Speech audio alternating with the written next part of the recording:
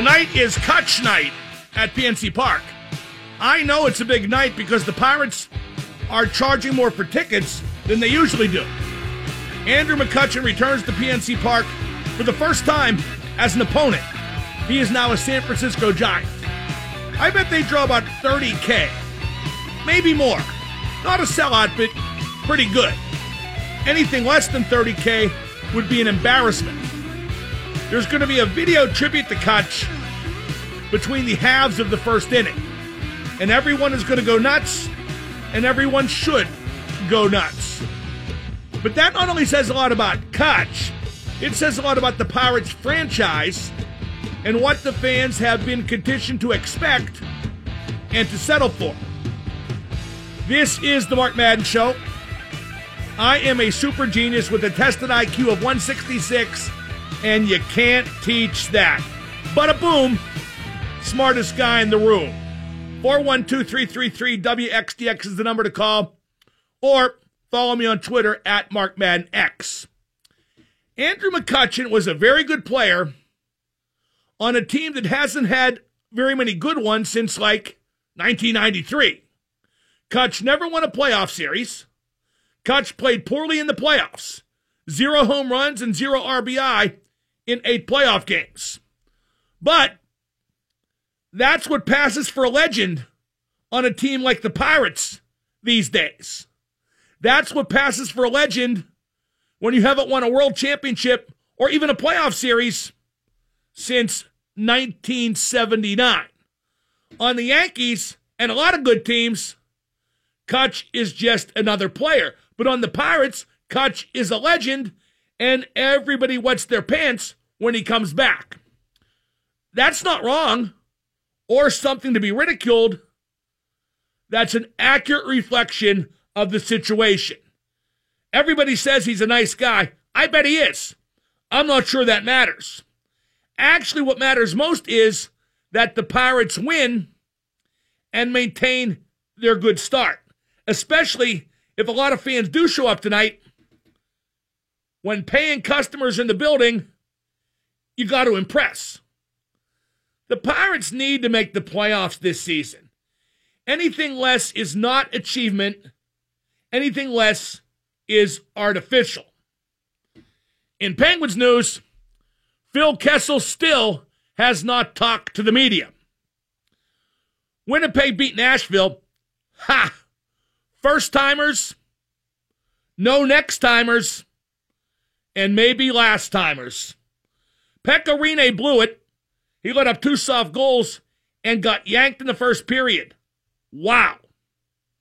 Tampa and Washington play game 1 tonight as the Eastern Conference Final gets underway. So, we got a lot to talk about. And I'm still fascinated by the concept of organized adult kickball leagues in the Pittsburgh area, which John Steigerwald sees as a threat to American masculinity. Stag joins me at 4:15 in studio, right here on 105.9 The X. In kickball, how do you kick the ball? What's the recommended execution? Do you toe poke? Do you side foot? Or do you rear back and put your laces through it? What's the technique? Kickball is co-ed. That's big today. Co-ed sports are huge. There's a lot of co-ed deck hockey. 2 women runners have to always be on the rink. 3 men, 2 women per team, plus a goalie. Usually 1 woman plays wing, the other one plays defense. If you want to win, you take your biggest guy and post them up on the female defenseman. Win the physical battle. But that doesn't often happen because, well, chivalry, sportsmanship, and all that. Some people are expecting the show to stumble with the Penguins being done. Contraire, Pierre. These should be some great shows in the days and weeks ahead. With no clear focus, well, when the going gets tough, the weird turn pro. The Steelers are still a topic. That inside backer position, which stinks. There's no nice way to put it. It stinks. You got Bintz, Bostic, the free agent, Dirty Red, and that LJ Fort guy. Some think they should sign Timmons back, but when he went nutso and jumped the club last year, when he was with Miami because of a woman, it said, I don't think the Steelers want that, especially since Timmons is 31 and kind of past it. The Steelers generally don't like to recycle up, maybe at a low price. I don't know. You can tolerate wacky behavior if a guy can play, but I'm not sure Timmons still can. Now, he can play both inside backer positions. He's got experience, so that would work in his favor. But I think if it was going to happen, it probably would have happened. Some think the Steelers could still make a trade for an inside backer. Yeah, right. Maybe they could trade for Kuechly or Mosley. It's not very easy to trade in the NFL. The Steelers couldn't even trade up at the draft. That inside backer spot is going to be a problem. Lots of second and sevens, seconds and eights coming their way. The Steelers had that great offense, so other teams are going to want to run the ball to keep the Steelers' offense off the field. And they will be able to do just that against those inside backers. The Steelers can't legitimately contend for a championship with that defense. They can win the AFC North and even win a playoff game, but they won't get home field and probably won't get a bye, and they can't win a bunch of playoff games in a row with that defense. Sooner or later, somebody outscores them. I can see why Ben's mad. Drafting Mason Rudolph was just a trigger. I bet Ben is really mad about that defense and how it's constructed. Mason Rudolph says Ben texted him and wished him luck as Steelers rookie minicamp started today. See? Ben loves him. By the way, Matt Hasselbeck of ESPN said that Ben's interview about Mason Rudolph was the epitome of immaturity and selfishness. Yo, who'd Matt Hasselbeck ever beat? Where are his gold medals? He's not a two-time Super Bowl champion. I can assure you of that. In fact, Super Bowl 40. That is all the people need to know. Anyway, we can talk about Steelers rookie minicamp. We can talk about the Steeler D. Or we can talk about kickball. We got Jason Mackey, the Post-Gazette, to talk Penguins at the bottom of the hour. Oh, this just got tweeted and has been before regarding the Steelers' inside backer position. Brian Cushing is a free agent inside linebacker. Played with Houston. But he sustained a partially torn MCL in 2016. He was suspended for 10 games last year because he violated the NFL's drug policy regarding use of PEDs. He's a two-time second-team All-Pro, but not since 2011. That's a long time ago. And Cushing is 31. He's seen better days, and there's lots of risk there. If I had to pick between him and Timmons, I'd pick Timmons. There's risk with Timmons, not as much. He's been here before. He knows the system. 412-333-9939. In just a few moments, did you watch Game 7 between Winnipeg and Nashville last night? Pekka Rinne just collapsed. He went out there and choked like a dog. And if I'm the Nashville Predators, I'm thinking, is there any point to keeping Pekka Rinne anymore? Same thing with Columbus, Sergei Bobrovsky. If the goalie can't win when it counts, does it matter if he's a Vezina finalist or a winner during the regular season? I'm not sure it does. I'm Mark Madden, 105.9 The X. And now the super genius, Mark Madden. No one wants to hear your life story. What do you want to say on my radio show? Hey, yo, Mike. Mark, how you doing? Call me Mike. The X at 105.9. Last night was crazy. That Game 7 between Nashville and Winnipeg at Nashville. Pekka Rinne, the Nashville goalie, he leaked in 2 bad goals in the first period. And that's the 6th time Rinne has been pulled in 18 playoff games. It's at the point where Nashville should get rid of him. And Columbus might as well get rid of Bobrovsky. If you can't win in the playoffs, a good team needs somebody better in goal for the playoffs, not during the regular season. And Rinne is clearly a choke artist. He got Nashville to the final last year, but there were a couple games where he did them no favors against Pittsburgh in those finals. He's a 4-time Vezina finalist, but what good's that done the Predators? Bobrovsky won the Vezina just last year. He had a 2-0 lead in the playoffs against Washington in the first round. You know, a lot of the Euros are very aware of and frustrated by the fact you don't get paid for the playoffs. And there are those who think that is reflected in their performance. Stopping shots in November is one thing, winning the Vezina, whatever. Stopping shots under pressure, like in the playoffs, that's totally different, and Rinne can't do it. Bobrovsky can't do it. Last night was the fastest a goalie ever got pulled in a Stanley Cup playoff Game 7. Fastest ever. That's not just soiling the bed, that's projectile diarrhea. That's not just choking, that's swallowing a chicken bone sideways. So Nashville lost Game 7, 5-1 at home. Yikes. So now it's Winnipeg against Vegas. I'm picking Winnipeg. But Vegas could win.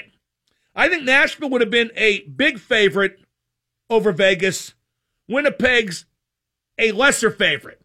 In the East, it's Washington and Tampa. I got Tampa. Tampa would have been a favorite if Backstrom was 100%. Don't know yet if he's going to play or not, but he won't be at full tilt. That's safe to assume. So now everybody in Pittsburgh is going to root for Marc-Andre Fleury. Me too, I guess.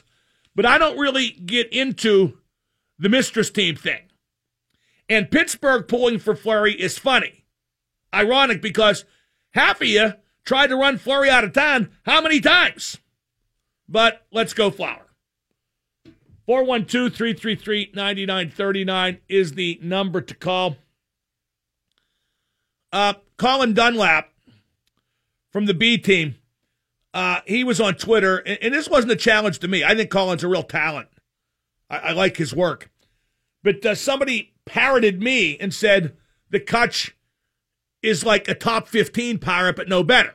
And he said, okay, well, name the 14 that are better. Well, here's who I think is better. As I think everyone has to agree on. The top 5 in some order is Clemente, Kiner, Stargell, Wagner, and Bonds. And here's other guys I think are better. Bill Mazeroski, only a .260 lifetime average, but the best fielding second baseman of all time. And he hit a home run that is the most significant moment in Pirate history. And that counts a lot. Pie Traynor, best fielding third baseman ever, Hall of Famer. Also appeared on Channel 11 Studio Wrestling in the 60s and 70s. Who'd Kutch ever beat? Paul Wainer, Hall of Famer, unbelievable stats. Dave Parker, not in the Hall of Fame, but I saw Parker play. I saw Kutch play. Parker's better. Slightly. In the same class. So there's 9 for sure I think are better than Kutch. So if you want to say bottom end of the top 10, maybe that's realistic. But then there's Lloyd Wainer, Hall of Fame. Archie Vaughn, Hall of Fame. Kai Kyler, Hall of Fame. Nobody ever saw them play, so it's tough to say, hey, they're better. Like the old-time guys I mentioned, like Wainer, Paul Wainer, and Pie Traynor, and Honus Wagner, certainly. I never saw them play. There's no video, but their numbers are just overwhelming. And then you got Brian Giles. And again, I just keep saying, how on earth can you say he wasn't better than Kutch when he leads the Pirates all time in OBP, slugging, and math majors, you probably figured this out already, OPS. How can you not say he's better? If you want to say he only played 7 years with the Pirates, or what was it, 700 games, some relatively small amount, then okay. But, Kutch, I feel very comfortable in saying, at best, he's bottom end of the top 10. 412-333-9939 is the number to call. I got a video of this along with a blog posted on the Mark Madden page at WXDX.com. Connor McDavid is ripping apart the World Championships in Denmark. And the NHL Network guys are wetting their pants because McDavid had a hat trick against Norway. Wow. A hat trick against Norway. The key words in that sentence are hat trick and Norway. The word Norway means the words hat trick don't matter at all. I just can't make a big deal when a guy who failed to get his team in the playoffs after they were maybe favored to win the Western Conference goes to a B-list tournament and scores 3 goals against a C-list hockey nation. Sid is still better, Junior. Sid is still better. McDavid was stick handling around those Norwegians like they were pylons. Thing is, they are pylons. They should wear orange. Talking to that, you know what's on TV right now on the NHL Network? The U.S. versus Korea. It's currently 6-1 early in the second, United States. If I were on the U.S., I'd be embarrassed to celebrate the goals. And then last night, the U.S. beat Latvia in overtime. To quote a great man about another disenfranchised Soviet republic, you know, I'm no geography major, but I don't even think these MFers had a country a couple years ago. Should we be going into overtime with them? You know, it's a good question. When did people start to take the Vegas Golden Knights seriously? When did people realize how good they could be, and obviously are? For me, it was when I was at that game in Vegas in December, and they beat the Penguins 2-1. And I saw a couple other Knights games that week live while I was there. And in person, you can really see how fast they are. And Jerry Gallant's a heck of a coach, which I already knew. Up next, more hockey talk with Jason Mackey of the Post-Gazette. 105.9 The X. This is Patrick Hornquist of the Pittsburgh Penguins. You're listening to Mark Madden and the best hockey talk on 105.9 The X. Joining me now for more of that best hockey talk, he covers the Penguins for the Post-Gazette. He is Jason Mackey. Mackay, that was a good article today on the trials and tribulations of Matt Murray this season. At just 24 years old, he's been through a lot already, hasn't he? He absolutely has, Mark. And I'm really and continually impressed. Not like I was impressed for the first time the other day when he talked about it, but just the amount of perspective that kid has to think about that sort of stuff. And, you know, everybody's obviously very upset at the loss, and I understand why, but, you know, he lost his dad. It's something I can personally identify with. And then he brings up that and the injuries and losing here and the way they did. And, definitely feels like it'll make him better for it, and I believe him. I mean, David, a franchise guy, a really, really good person as a franchise goaltender, and you know, I am absolutely not in the camp of the group that's going to blame Matt Murray or say negative things about him. No, I thought he could have played a bit better in the playoffs, but I think he was still coming back all the way from that concussion in February. And for me, Mackay, the only worry with Murray is injury, but he's an all-star talent for sure. Oh, absolutely. And I'm not saying he's above criticism. I think he should have played better, and I think he'd be the first person to tell you he should have played better. But, you know, I mean, his crime is not playing to like a .940 save percentage or something in the playoffs. I mean, that's a little extreme of a grading scale, don't you think? But, I mean, I think there's a large part of the fan base that, like, wants to crush Murray for basically not being Marc-Andre Fleury. I mean, Fleury's tremendous, but we're really lucky with the guy we have here. Well, it's funny, too, because now everybody's cheering for Fleury in Vegas, but for years, half of the people listening wanted to run him out of town. Oh, I know. It's revisionist history, and you're forgetting about all of and again, I feel bad even saying this because I'm not trying to pick on Fleury. I think he's tremendous as well, but there was a period there where the knock against Fleury was that he couldn't perform in the playoffs. And all of a sudden we have a guy in here who performs his best in the playoffs, and they're saying, oh, well, Matt Murray's regular season wasn't good enough for him. He can't stay healthy. Like, I get the concern, I just don't get the freak out. Now, do they need a better backup? And why don't they trust Tristan Jarry in that role? Because clearly they don't. I don't think they need another backup, Mark, or a better backup. I think Casey DeSmith is honestly their guy, and I think what you're going to see is maybe them. I'm not saying they'll ultimately. Okay, we appear to have lost Mackey. We'll get him back in just a second. I hope so, because I want to say, why do they like Casey DeSmith over Tristan Jarry? Because that's something I've not understood. 412-333-9939. We got him back? Okay, Mackay, you there? I'm here, sorry. Well, that's all right. Do you like DeSmith as the number 2 over Jarry? That's one thing I don't quite get. I do like that, Mark, and here's why. I think this is echoed throughout the organization as well. They kind of feel like in a pinch they trust DeSmith more. Now, if somebody would have to make a run of starts, at least as of now, Jarry would be the guy.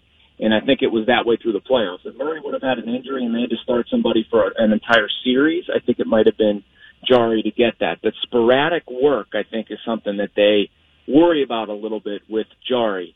That being said, I think at some point you need to take training wheels off of Matt Murray. And I'm not saying they're going to trade Tristan Jarry this summer, but I do think that they're going to, maybe dip the toes in the water and just see what it is. I mean, you don't need 2 young franchise goaltenders with another young guy who's capable of being a backup. It's a little bit overkill.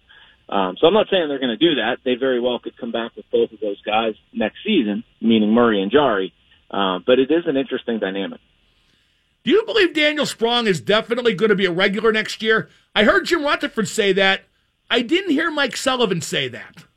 Yeah, and I think they have very split opinions on Daniel Sprong, Mark. I really do, and I think Sullivan is maybe a little bit hesitant to play him because of his lack of 200-foot game and how Sprong plays, and I don't know if I agree with Sullivan here. I mean, the guy's won 2 Stanley Cups, and who am I to question him, but I don't think they feel the same way about this player. I think that if Sprong is with the organization, he will play. He will be a regular, and he will be in a scoring role. I mean, that is the mandate we heard from Jim Rutherford the other day. I don't rule out the possibility that Jim said what he said, though, as sort of like a trade prop, almost like a Pouliot thing. I don't think it's the same scenario, but it doesn't do Jim any harm to be pumping Sprong's tires publicly, saying he's going to be in the lineup, and then this summer when he goes around to other GMs, sort of pointing to those comments, pointing to Sprong, and you can get more for him if you trade him. If Sprong is a regular, and I'm thinking Zach Aston Reese is going to be a regular too, who gets the boot or moves down the depth chart?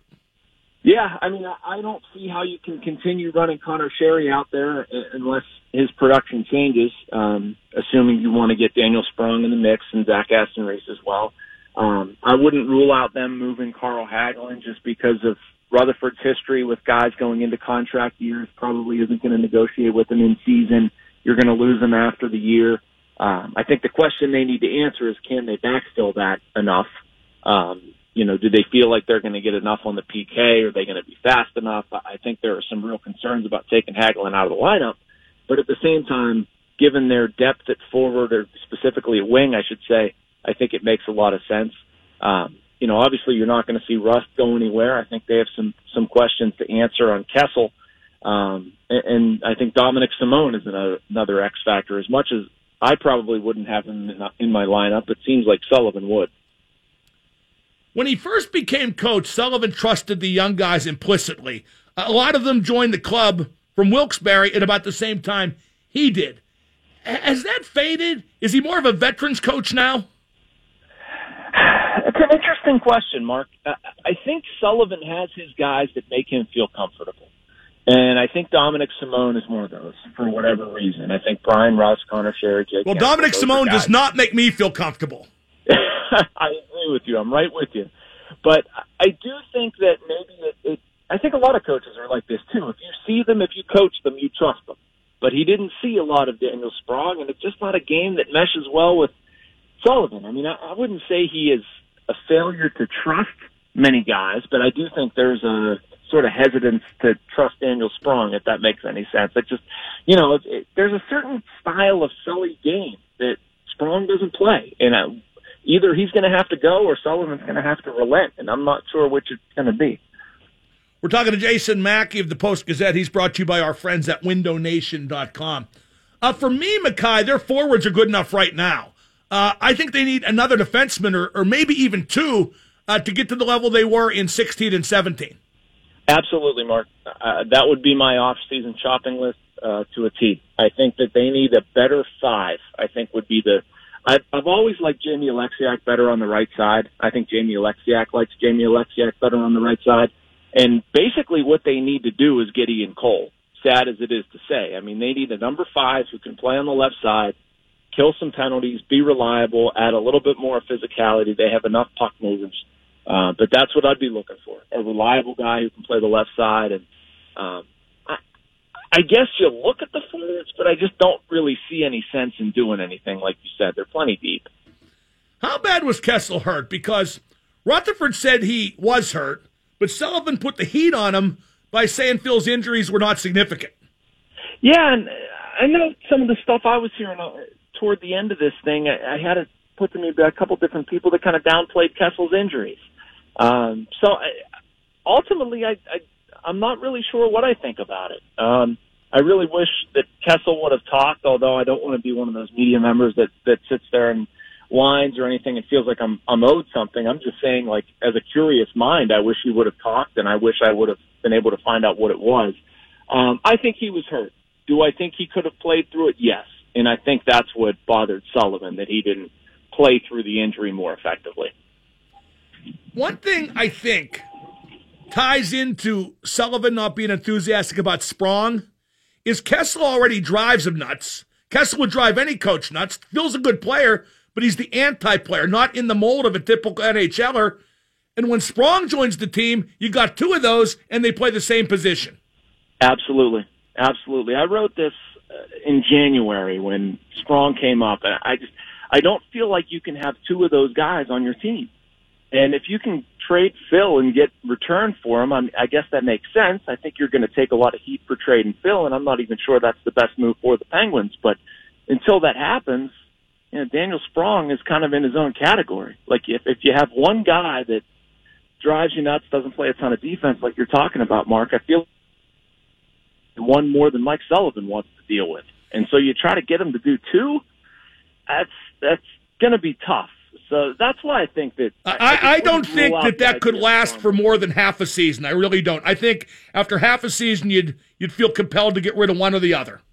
Yep, absolutely, absolutely. And I think there are only certain coaches in this league that would put up with something like that, and Mike Sullivan isn't on that end.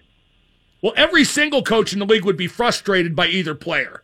That I can guarantee it. But two, it's asking a lot, but still, you need guys who score, and you can never have enough, and those two guys both can. Now, let's get to Chris Letang. Letang wasn't as bad as some fans think, but he wasn't as good as the Penguins need him to be, was he?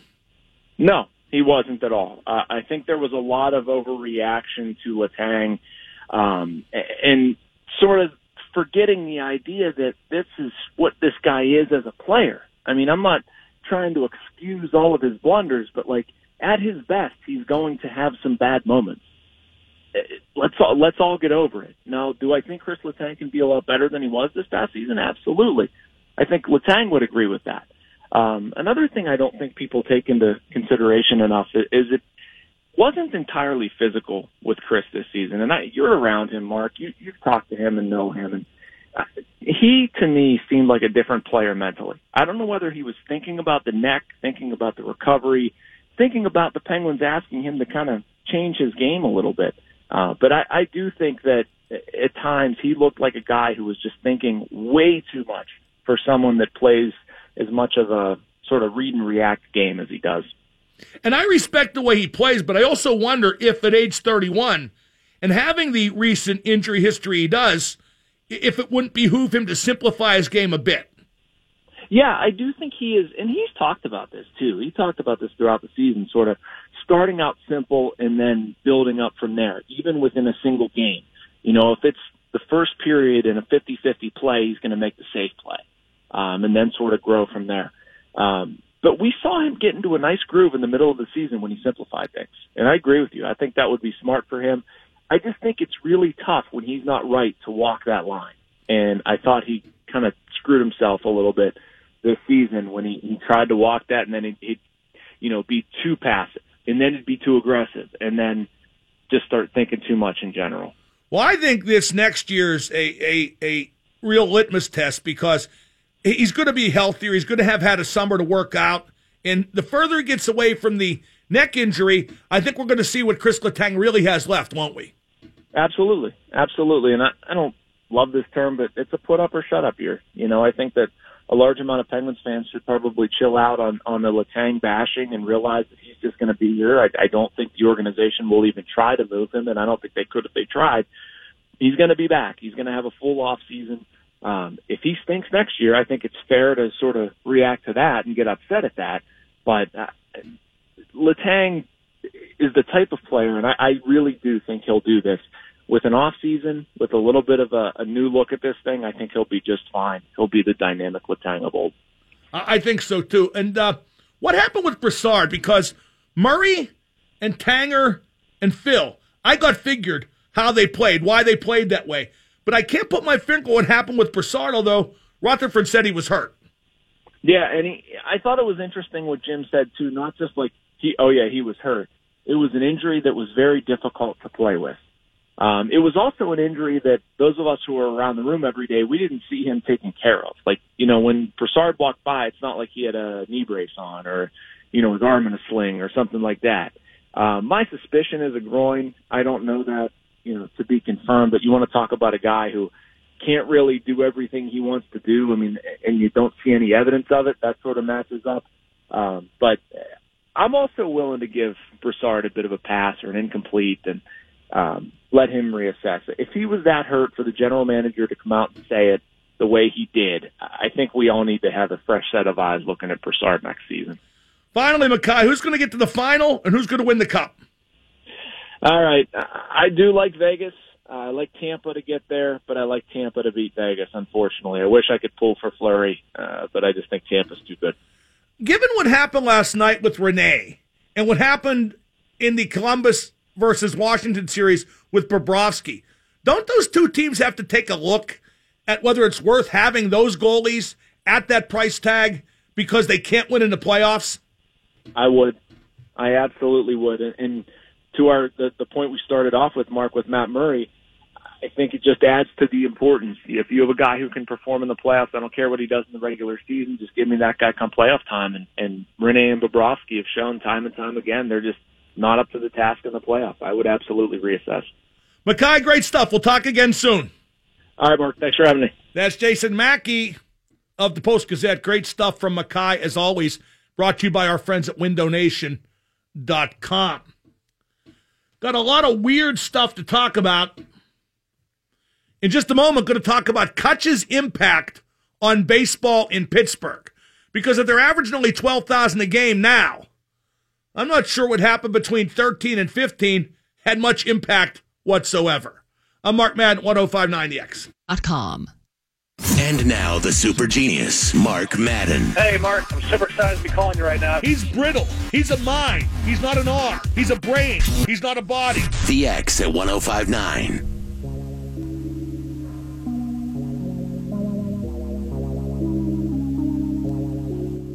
There's a debate on the B team about Kutch's impact in Pittsburgh. He didn't win, and Pirates attendance is way down just a year after he left, and not because he left, but perhaps because during the window, the team disappointed, the ownership cut the window short, and ultimately nothing was accomplished, so I think Kutch's impact was minimal. He didn't have the impact of Ben or Sid. He didn't even have the impact of Malkin or Hines Ward. Kutch didn't win. And he had 0 home runs and 0 RBI in 8 playoff games. Yeah, I know. He's a nice guy. But I don't give a rat's ass about none of that. You win or you don't. Winning is what makes you a legend. I don't see the return of Kutch tonight being quite as emotional as the return of Fleury, because Fleury won and Kutch didn't. And Flower was more visibly likable. For example, he never treated Robbie Itmakoski like a jerk during an interview. But Kutch just said to the media, quote, "It's good to be home," unquote. It would bring a tear to my eye if I wasn't so busy rolling them. No Quarter brought to you by CW Electrical Services. Make the switch at cwelectricalservices.com. We talked about this yesterday. Would you like to see 3-on-3 overtime during the NHL playoffs? I would. I bet those AHL guys who played 5 overtimes a couple nights back, I bet they'd like to see it too. No shootout, but 3-on-3 overtime to a finish. People got stuff to do. Phil Mickelson is wearing a dress shirt to play golf at the Players' Championship. Check it out online. He's wearing a dress shirt. It looks weird and uncomfortable. It's a sponsor thing. The Players' Championship is thought to be the 5th major, but Phil Mickelson certainly isn't playing that way. At +8, he's going to miss the cut and probably did it on purpose so he doesn't have to keep wearing that shirt. Tiger Woods finished today at -1 on the tournament. That's right around the cut line. Are we ready to admit that Tiger's just another golfer now? He doesn't suck like he did, but he's not great like he was either. He's mediocre, as being right around the cut line would tend to indicate. Tiger doesn't stink anymore. He's about a 500 golfer. So let's all celebrate like we do when the Pirates finished 500.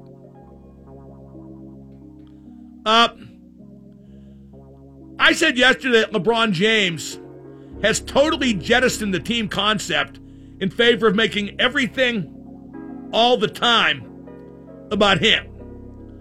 There was a good article on thebigleague.com about LeBron's impending free agency, because he always has those opt-out clauses in every contract he signs.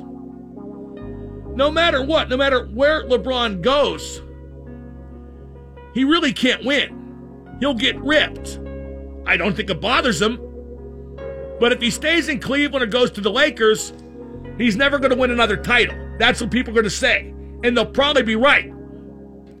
If he goes to Philadelphia or Houston, he's an old guy ring chasing. Joining the 2 best young players like Philadelphia got, or joining 2 Hall of Famers in Houston, he'd be ring chasing. But LeBron doesn't care about negative publicity. He just wants publicity. And he doesn't even have to dance for it like Juju Smith-Schuster. The other night, at the Penguin game, whenever Juju got on the Jumbotron, he was up and dancing. True story. Anybody who was there, I don't even have to make fun of it. I just have to say what we all saw. Every time he got on camera, he was up and dancing, doing the dab, and some other dances I don't know the names of. 412-333-9939. Wonder who people will be rooting for tonight. You know what I just thought of, too? I don't know this, so where's Kutch's bat in the Giants' order? Because they're doing the tribute video between halves of the first inning. I think they should do it before the game, and here's why. What if Kutch bats in the first inning and, strikes out? And then they play the tribute video. For one thing, him having batted will dilute the ovation for the tribute video, because he'll already have gotten when he goes to play. What if he gets, drilled and rushes the mound? Or gets drilled and he's hurt and has to leave the game before the tribute video? I think that tribute video should be played before the game. Buccos, hear me now and thank me later. Oh, here's another Kutch quote. If I cry, big whoop. You know when I cried? When Kutch didn't have a home run or an RBI in 8 playoff games in his Pirates career. But, big woo. Oh, the Giants lineup is in. He's batting second. So he's going to get the standing O when he bats in the top of the first. And then they got the video between halves of the first inning. They should play that video before the game. The bigger ovation should be for the video. And with him batting before the video, I bet him batting gets the bigger ovation. I don't blame the Pirates, though. With the Penguins, they've had so many great players leave and come back because the team's been so successful. They know how to do this. Pirate fans are thinking, hey, was that a shot at the Pirates? No. Up next, if I can find it, my notes are literally all over. Oh, here it is. Up next, I'll tell you why I like the Pirates players. Where's the music? I will not continue until I hear the music. There you go. I will tell you why I like the Pirates players, but I can't like them too much because I hate Pirates ownership. 105.9 The X.